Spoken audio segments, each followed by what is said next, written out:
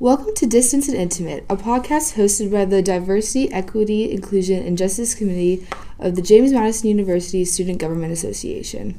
We are excited to have this space to have intimate conversations about issues on diversity, equity, inclusion, and justice in the James Madison University community and our society in general. Thank you so much for listening, and we hope you enjoy. Hi everyone, welcome to Distance and Intimate. We're going to do things a little differently today. I'll let everyone introduce themselves and we'll get into it. So I am Ginger Barbour. I use she, her pronouns. I'm a senior and I'm a theater and health science double major. Alright, so I'm Dave Figueroa. I use him pronouns. I'm a junior accounting major. Hi, I'm Jillian Lopez. I'm a senior international affairs and Spanish double major. And my pronouns are she, her, hers. Hi, I'm Riley Pledger. I'm a sophomore and I'm a public policy and administration major and I use she, her pronouns. Hello, I am Leia. I'm a sophomore anthropology major with women, gender, and sexuality studies minor, and I use they, them, their pronouns. So today's episode, we will just be interviewing our committee members. There will be no guests, and you will be hearing our perspectives on what it's like going to a PWI as a minority student or a student who is underserved by the university. Go Dukes. Okay, so who wants to talk about their major? Let's start. Julian's going off. I'm sorry, there's just a lot of information going on right now. So, hi y'all, I'm Jillian again. I'm an international affairs major, and I know y'all can't see me. I am African American and Latinx. And one thing I've noticed as an international affairs major on JMU's campus is, one, we are probably one of the least diverse majors on this campus. I never relate to my teachers, rarely relate to my peers. I've never had an African American or Latinx professor within my field. And I guess I've always found that detrimental to me because when I think about the future and what I'm going to do for my career and just anything that really interests or relates to international affairs for me, I think, wow, this is just going to be my life for, I guess, until I retire. And that's always been a struggle for me because I guess at least within my friend group, a lot of my friends are AAAD minors or have had at least one Black professor at JMU, and I've actually never been lucky enough to have that experience. And I guess I feel like I've missed out at least on that part of my college experience at JMU. Anybody relate? I definitely relate. With theater, I feel like we cover a lot of different diverse topics, but when it comes from a cisgender professor or a Caucasian professor, a white professor, it doesn't hit the same, and people ignore it, or they'll not read through that lecture, or they'll they don't relate and they don't understand how that affects them, which is not okay. Yeah, I definitely understand that in relation to when you're studying material and it's relevant to who you are in your community, but then your peers think it's not relevant to them because they're never gonna have to deal with that, and that kind of sucks. I mean, on one side, I really enjoy what I learn in theater, health sciences. We talk about a lot of health determinants and access to healthcare, and that of course affects marginalized populations.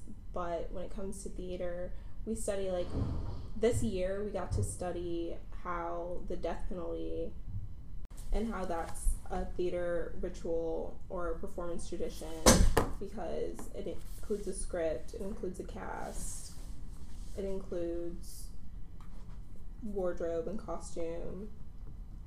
But I feel like a lot of my peers didn't understand the impact of having that as a lesson, because I have had family members incarcerated before, and most of them have not.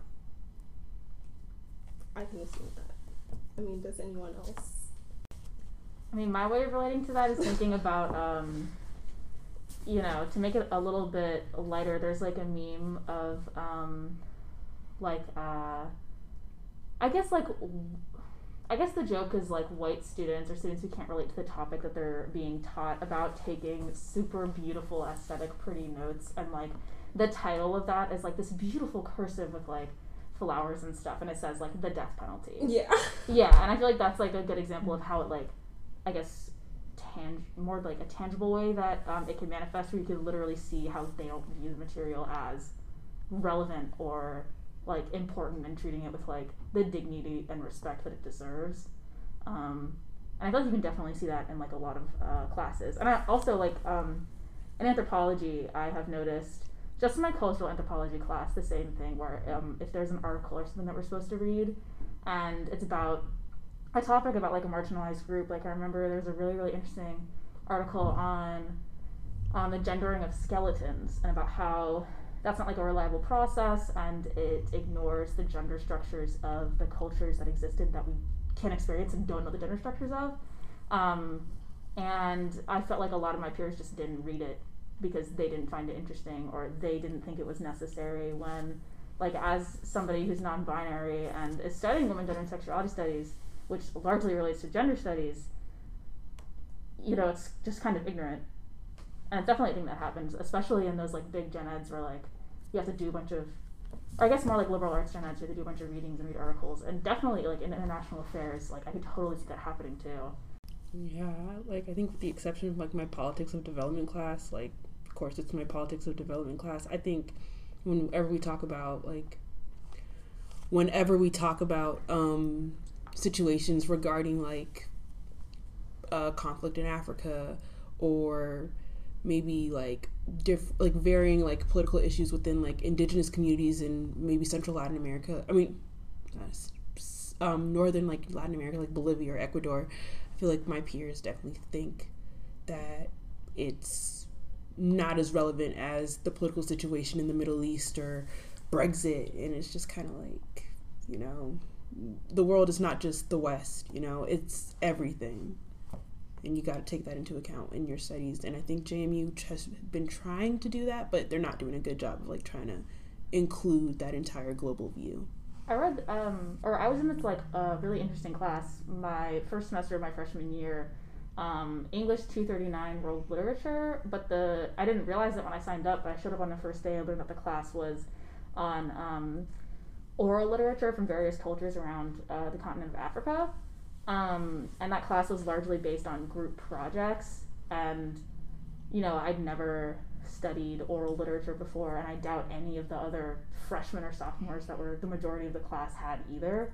But it kind of sucked sometimes to like feel how hard it was, because I feel like it shouldn't have been that hard, and it just made me sad that like, I don't know, I wish I'd been exposed to that type of I guess like content earlier, because I ended up really, really enjoying learning about it, and like the impact that like oral literature has on like the entire world in general, and like the power that it has. But it really felt like just because it isn't a tradition in the Western world, I literally never heard anything about it outside of we had a really interesting lecture on like how it's been kind of like appropriated for performance, and there's been like, we watched a video about some oral performance at some Smithsonian children's show or something. Yeah, in the big red building.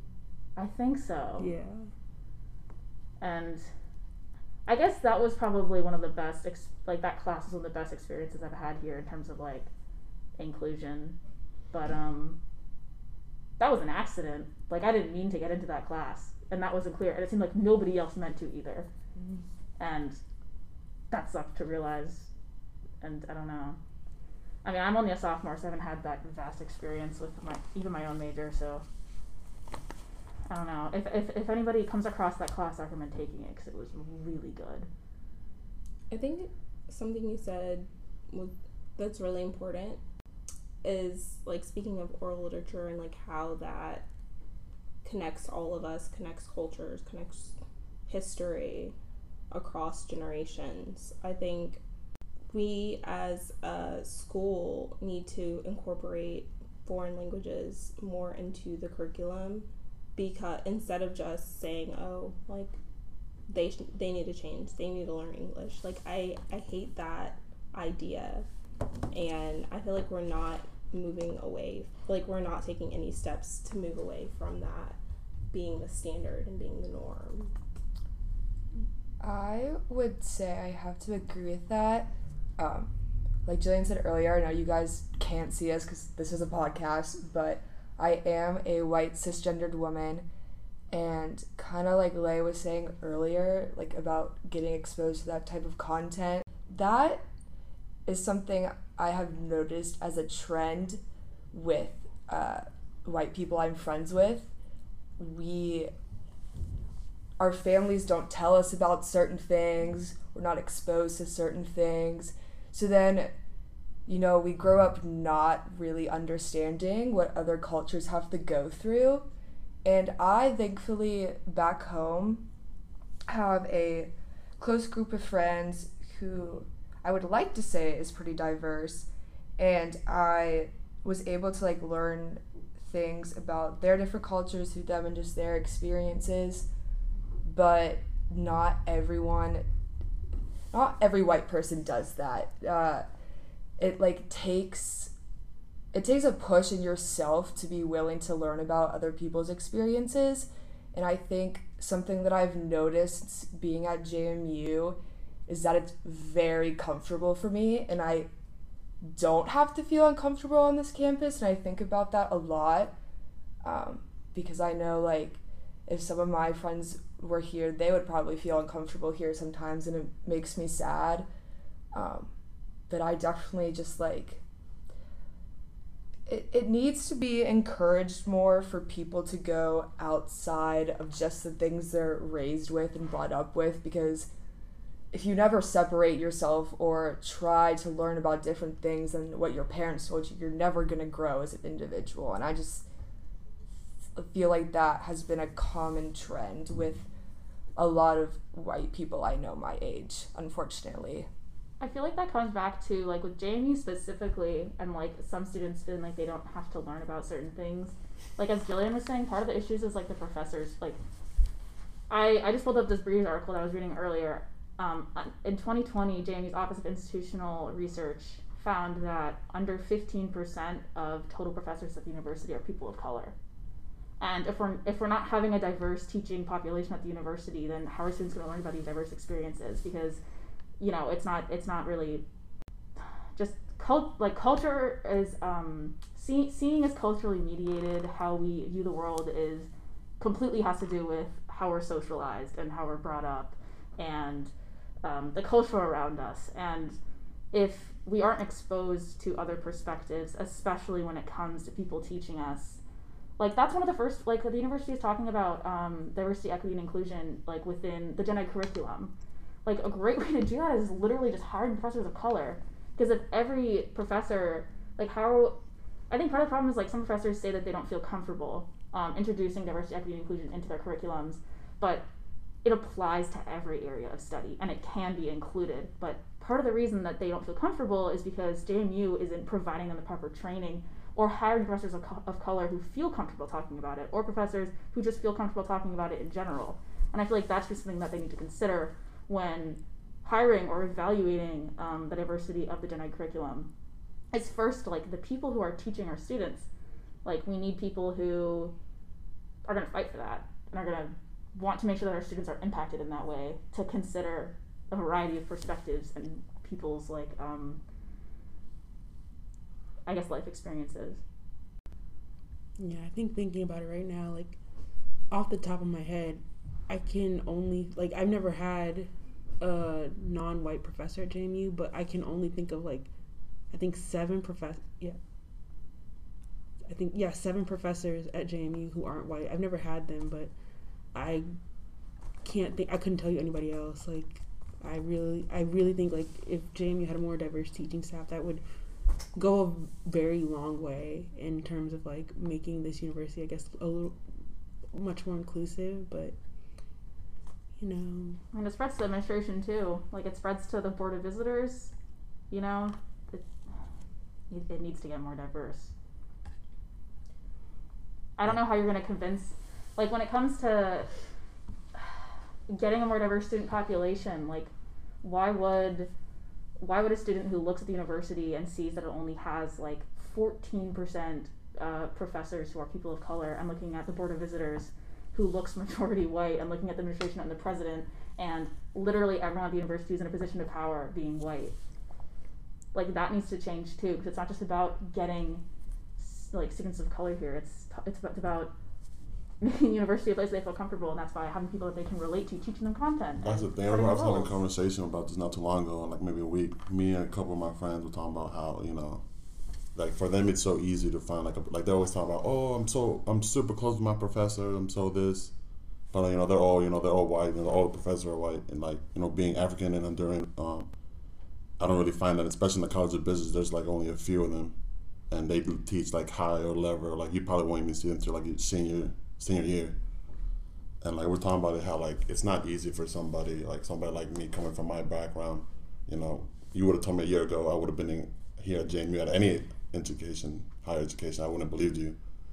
Like I have my finance professor, he's white, he's a great dude, but it's not the same connection. Like yeah, and you shouldn't have to wait until your senior year to feel comfortable in your major. And I actually met a new mentor. He's a CFO at Howard, and it took me my junior year to find somebody that's came similar background, you know, first generation, you know, in that same field that I want to be a part of. It took me up to my junior year of high school. I'm the high school of being here at JMU. So like I feel like just diversifying, like this, like, you know, the faculty will help not just the university but just the students here that are already on campus find some type of connection, because you know there's kids from all different types of backgrounds. Like my background is not the average background as you would see here. Like I came from ghetto places to here. So like just hiring more like diversity will go such a long way. I feel like that also contributes to like why we're here, like why we're in SGA, why we're on the Diversity, Equity, Inclusion, and Justice and Accessibility Committee, because now we're having to do their job because they're not diversifying the faculty and professors, and the curriculum. And the curriculum. And the training. Like I feel like we shouldn't have to fight this hard. We shouldn't. This is their job. Like we're paying them just to end up doing their job anyway. I'm sorry I have to say it, but it's unfortunate that I have to continue having meetings with administration, and even something as simple as giving us election day off is something we have to fight for every year. Like, and that's just one thing.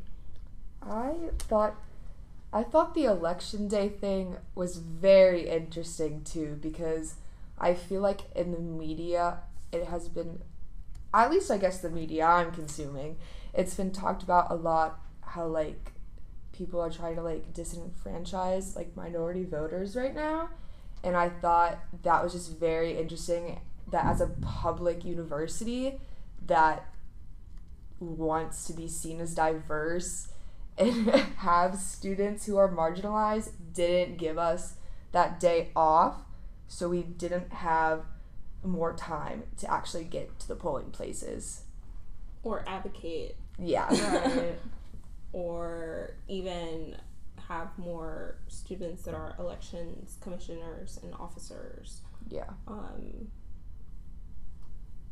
to be more involved in the election process, and to encourage our friends to be more involved, and that would trickle down to their family. And just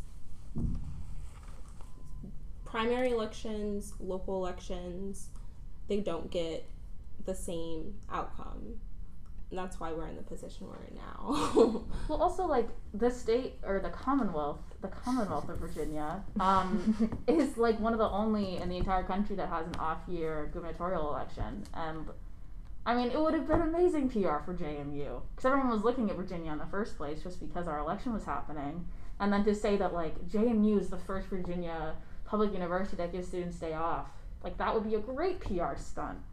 Sucks to say, but Yeah, I mean, I don't understand what the reasoning for it wasn't to not give election day off. Like, it, I mean, again, like, it just makes me think, like, the administration is full of, you know,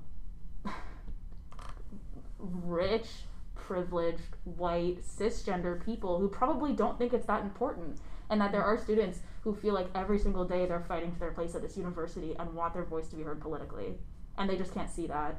And it sucks to see SGA produce legislation and pass legislation, at least trying to advocate for these students, and for us to, again, not be listened to. year after year after year. After year. And it's every single year we pass this resolution, don't we? Every year. Every year, and every year they ignore us. I just don't know how that happens. Yeah, me and my friends back home, like in high school, would talk about constantly how annoying it was when, like, ideas of, like, the presidential election would come up and people would just make jokes about, like, putting random people down on the ballot. Like, if you're able to joke about voting for who is going to be president, it just shows that no matter who gets into office, you won't be affected. And some people just aren't willing to face the fact that they have that privilege, and it is very irritating because it's not even just like saying you have privilege isn't saying that, like, oh, like, you don't go through hardships in your life. Like, everyone goes through hardships, like, that's part of being a human, but there's no fault in admitting you have a privilege in life because of your skin color or your gender or whatever. Like, there's nothing wrong with that, and I feel like it really shows when people make jokes like that or are just ignorant in general, like, how strong their privilege really is. I'm also looking at another Breeze article now that I just remembered also exists that, like, it was reported that in the 2020 general election, 74.6% of JMU students voted, which is a 20% increase from 2016, and 8.6% higher than the national average for higher education institutions. Like, politics is important to JMU students. Like, how much more clear can it be that we care about it than we have one of the highest voting rates in this state, higher than the national average, and that 75% of our students voted? That's insane. You'd think that that'd be enough evidence. And hopefully it will be for next year, because I think this data wasn't released. It was released on November 2nd. Which is a little last minute for the election day off. But I would hope that has an impact on next year, because they really see that 75% of students need election day off. I mean, personally, I think it has everything to do with donors and who they get their support from. Being honest, just like the senators and delegates that represent Harrisonburg. We don't get enough state money, so we're entirely controlled by our donors. Yeah. Is that what you're saying? That, but also Yeah. just like the government relations side of everything. Yeah. They know what would happen if they chose to allow students to be more civically engaged. They know that they would no longer have those delegates and senators representing us, because more people would vote in Harrisonburg. And that, I don't know, that to me is like one of the main issues when we are talking about, like, how it just seems like administration is kind of unwilling to diversify staff. And I feel like that, as Ginger is saying, is definitely because of the donors, because in anything, the foundation is very important, and the foundation of JMU is the administration, and that is how the school is going to be run. And they know that if the foundation starts to change, donors will see that, and they'll bounce as soon as it's not as what they want it to be.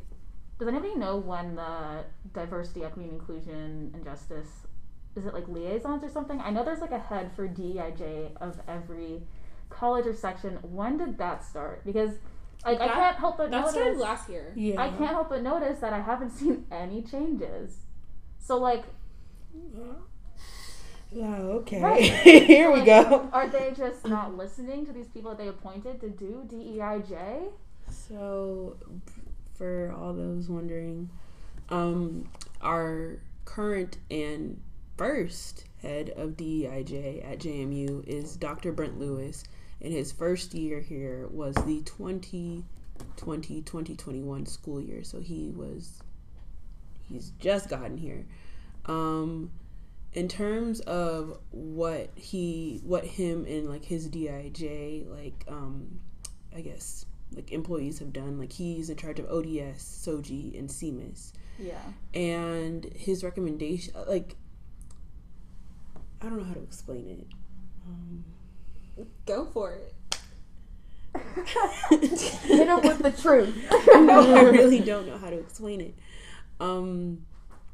They, I guess, as certain people have put it, progress is slow. And I'm not exactly sure what they have done so far. One thing I have noticed that is whenever Dr. Lewis is out at like a student event or a student like run event or a student-based event, he will say like, if you have an issue when it comes to like DEIJ, like you feel like a professor has done something problematic, please reach out to me. But on the flip side of that, I've also heard people say, well, I had this issue and I went to Dr. Lewis. He's like, well, have you talked to your dean, the dean of your school, your department head? That's not a criticism, but I'm not entirely sure what exactly has come to follow in terms of like what he's done. Personally, I think a lot of the diversity council chair members. There's like, a diversity council? There is. That's basically all of the people that were appointed into those positions. Oh, okay, on got campus it. That meet together once a month. Okay. I've been able to sit in on some of those meetings, and a lot of it does come down to their protection. It sucks to say, Yeah. That's very unfortunate. It comes to the point of feeling like they have to choose between protecting the faculty and supporting the students. Yeah. And it shouldn't have to be a choice. No, it's definitely a hard place to be in. But the backlash does hit them as well, but I don't think that should be something that should stop you from change, especially since that's your entire job and position. I also feel like that what was it? That article that was published at the beginning of the year, in like August, about, I think, was it the frog groups doing diversity training? Oh yes, Yeah, it was during about JMU. It was in orientation. Fox News. Yeah, like I can't help but feel like we probably would have gotten more work done if that hadn't happened, because the amount of backlash from that was insane.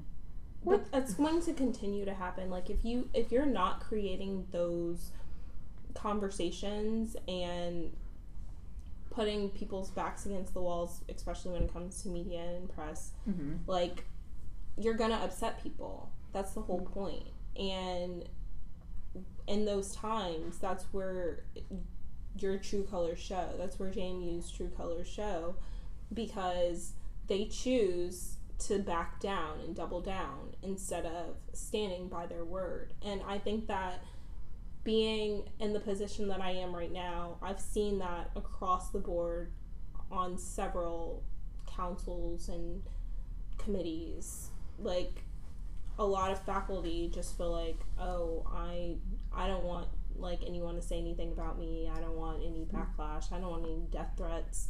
Okay, but some of your students are getting that. So wouldn't you rather stand in solidarity with them and take it too, instead of letting them get all the backlash? Like, it's just not fair to continue to this cycle of, oh, when stuff gets hard, I'm just gonna shut up and close my eyes and act like it's not happening. So do you think the solution would then be on the administration or the professors, or? I think if everyone just stands behind what they claim they want, what change looks like, if they just stand behind that and keep their word, then they use it when it it's shouldn't convenient. matter. They Yeah. use it when it's convenient. Right. Like, you It know, they shouldn't see a matter. bunch of us in the COB, the new Hartman. Oh, they're definitely gonna take a picture of us and post it on there, but they won't say nothing other than that. They did the same thing during COVID, where like there were those. Do you guys remember those days last year when like, you know, it was the heat of COVID. You know, it just started to get warm again. COVID was going crazy, and we had those like few warm days, and the quad was like infested with like 400 people, no one wearing masks, and then Jamie was like posting on Instagram, "What a beautiful day," and it was like 3 students wearing a mask on the quad. And like I had some of my friends were those people posted on Instagram, and they were like, they walked over to us because we were the only people wearing masks on the quad, and only took pictures of us and only posted them. Just to like draw a similarity about how like this isn't just like it applies to kind of like all things, but it also like what type of people, like who is Jamie trying to attract then? I mean, going to y'all's points like about like tokenization is not a JMU thing. That's a PWI thing. I mean, I think JMU just does it so well. I mean, if you all remember Norman Jones, he was the student representative for the Board of Visitors before Xavier Williams. And that man is everywhere. He is on JMU's website. You cannot go to what's it called? Like an orientation page and not see Norman Jones. But they don't, it's not just him. It's just JMU, they'll find one person and just kind of run with it for the time that they're here. And it really sucks because like I feel like I saw that when I was coming to JMU. It was very misleading. Like I remember I got my student packet and I was like, wow, JMU is like way more diverse than I thought. And I got to campus and even my dad was like, are you sure you want to go here? This is not what you said it was going to be like. And you know, I just kind of stuck with it. You know, tuition was cheap, so here I am. But still, I feel like JMU, it's kind of disingenuous when you use your students in that way to attract other students like you, but then you won't do anything to serve them properly as a university or as an institution. I was thinking about how broad that gets, and I decided to look up, just quickly Google, how diverse are Virginia's state universities. And there's a Richmond Times-Dispatch article from April 16, 2021, and the title is, Report, Black and Latino people make up 34% of Virginia's college-age population, but 10% of some of the state's biggest universities. So this is a statewide issue, too. Let me see if I can find some more specifics. Virginia Tech, 10%. James Madison University, 10%. VMI, 13%. So, what do we think some ideas are for state change then? Because SGA too, like we're going to be lobbying Richmond soon. Session's coming up. State change. So what do you guys think we can do? I mean, it's a tough question. I'm really putting you on the spot, but like I didn't realize. It really feels like a just JMU issue. And when anybody talks about it, like it's always about JMU because it is. Yeah. And like that's what we experience, but you know, it's on this huge scale in the entire state, and that's a problem. I think there are a lot of General Assembly members that are willing to help us and willing to use their platform and their voices to make change on our campus. I think a lot of the time, some students can get intimidated by that process when really they are there to help, they are there to listen. I think that's where our most immediate change may be able to happen, especially since JMU will be presenting the budget, which most of the budget is renovations. Yeah. That's a whole nother conversation. But I think it starts with the connections we've already made with like the Virginia Legislative Black Caucus and other not organizations, but groups within the General Assembly that are our allies. Yeah. It definitely comes back to I think it definitely comes back to voting. If JMU let our students be more civically engaged. It's all connected. It's all connected. Yeah, I would definitely agree with that, and I would just like to highlight the importance of people who have privilege also using their voice.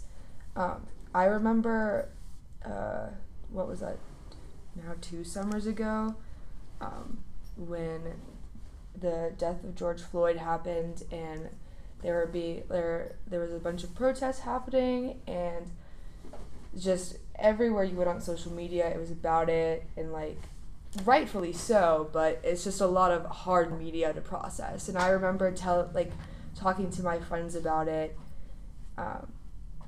who are Black, and they were telling me that it was just hard, like feeling like every day they had to be the ones to explain it to people. Like when they are seeing stuff that honestly could have been one of them on a different day, and having to explain that to people who really typically couldn't care less, but now it was all over social media, so people were like pretending to read into it. It's hard because when a person in a minority group is being affected by this, but they also know that they're probably the only ones who are going to speak up for it and have this issue dealt with, they get burnt out. And I would encourage people who are in groups that experience privilege to also speak out, because unfortunately, as a white person, my voice is valued more than others. It shouldn't be, but it typically is. And it's the same thing with a man's voice being typically valued more than a woman's. You have to know the privilege you have and use it for other people who may not be heard as much as you are. Going back to the point about what we as like SGA could do to when we lobby the Virginia State Assembly, it kind of goes back. I feel like the lack of diversity among Virginia state colleges or Virginia Commonwealth colleges, whatever you want to call it, I feel like it goes back to your pre-college experience, right? I feel like the when I moved to the U.S., the county that I lived in had a $1 billion budget just for education alone, for primary to high school. What county are you from? Arlington. Okay. Yeah. But and we're like a small county. We have 3 high schools. Probably gonna get a 4th. We're like one of the smallest like counties in the country, but I feel like you can compare that to other counties in Virginia who maybe have a 10th of that budget and are larger than us. And Arlington has a lot of like when you graduate from an Arlington County public school, a lot of Arlington students are on a college track, or they're on maybe like a community college track, whereas in other places that may not be the case. Like the majority of our students are going to college, where in other counties of Virginia, like especially like further down south, most of them may not be on a college track. And I think that's an issue too, because like it's a huge inequity in terms of funding. I mean, I get it, like we have like a higher tax like bracket, I guess, like in that area, but then again, like we also do receive a lot of funding considering how close we are to DC, and like how like our representatives kind of like have a lot of clout in DC and in Richmond. But that being said, I really do think if we start focusing on like providing funding for counties that are more underserved than my own, I feel like that would be one of the best things that we could do, in SGA. That, or even having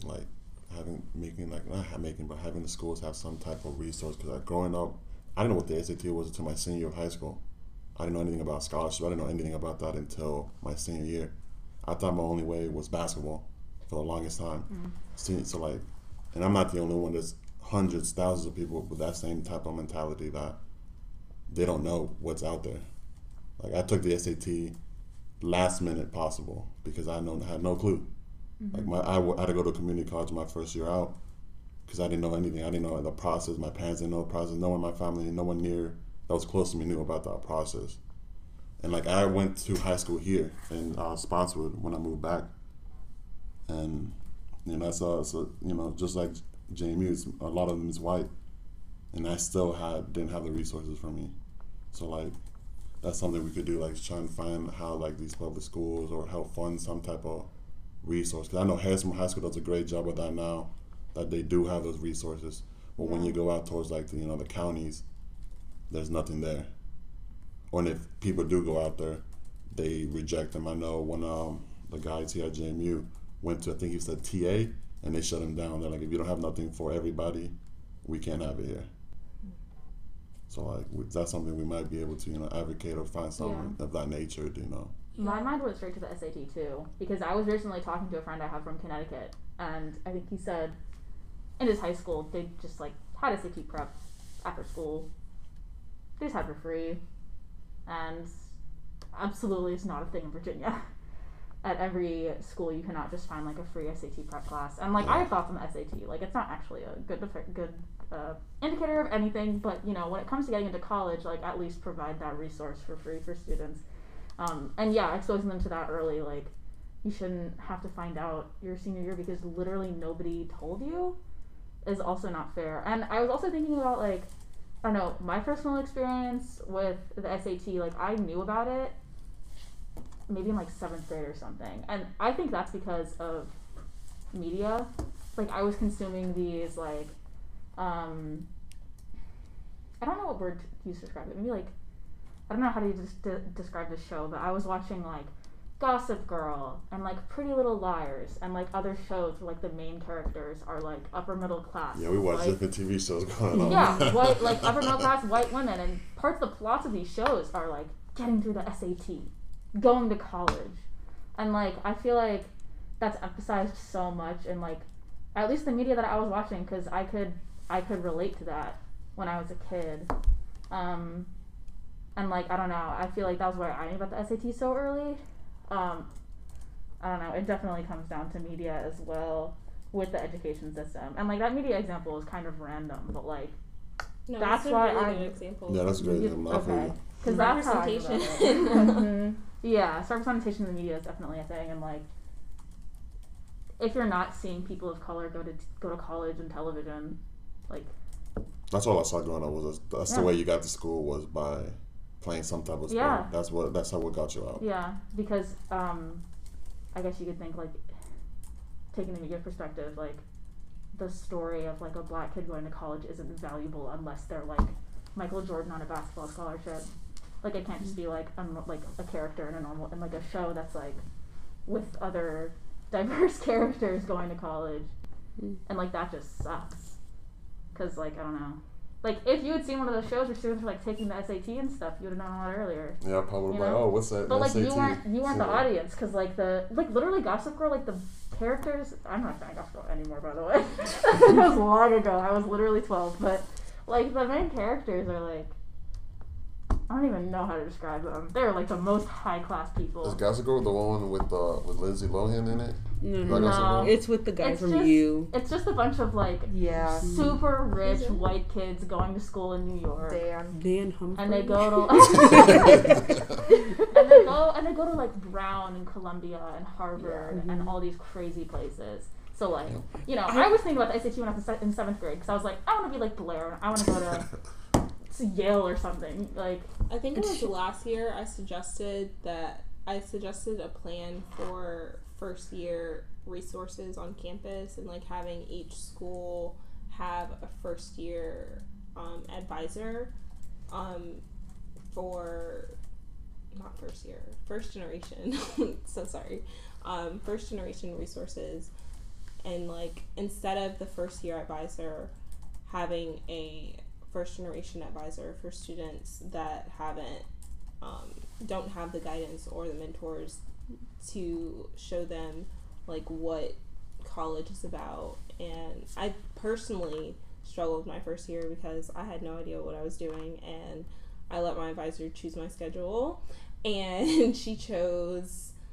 all major classes, and yeah, so that like just screwed me for the next 4 years, but it's fine. That's a really good idea though. Yeah. I heard similar stories from some of my friends when I was in high school. Like they would go to their counselor for their schedule, and it was a huge issue in my high school of diversity and like the honors and AP classes. where like my friend, I think she was Hispanic, and she was advised not to go into honors classes.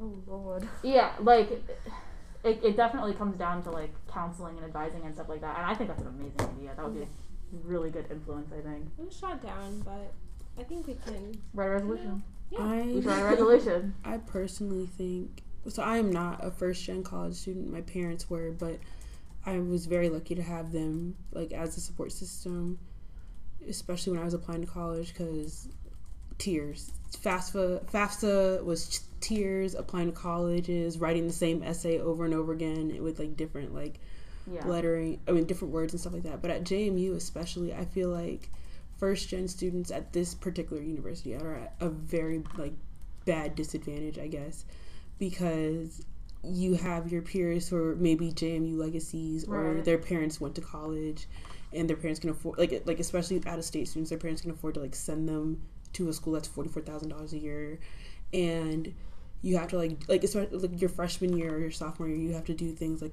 take the MRES or take Health 100. You got to do these passports. You got to go buy stuff to do your homework and all that. I feel like first gen students, like they may not have the resources to necessarily do all those, or they may struggle to like, you know, buy a $77 access code or $30 access code, which is ridiculous and like in its own. But I also feel like JMU just does not support like first gen students unless you're in Centennial, and even then, like, you know, you keep up a good GPA, you'll keep your scholarship.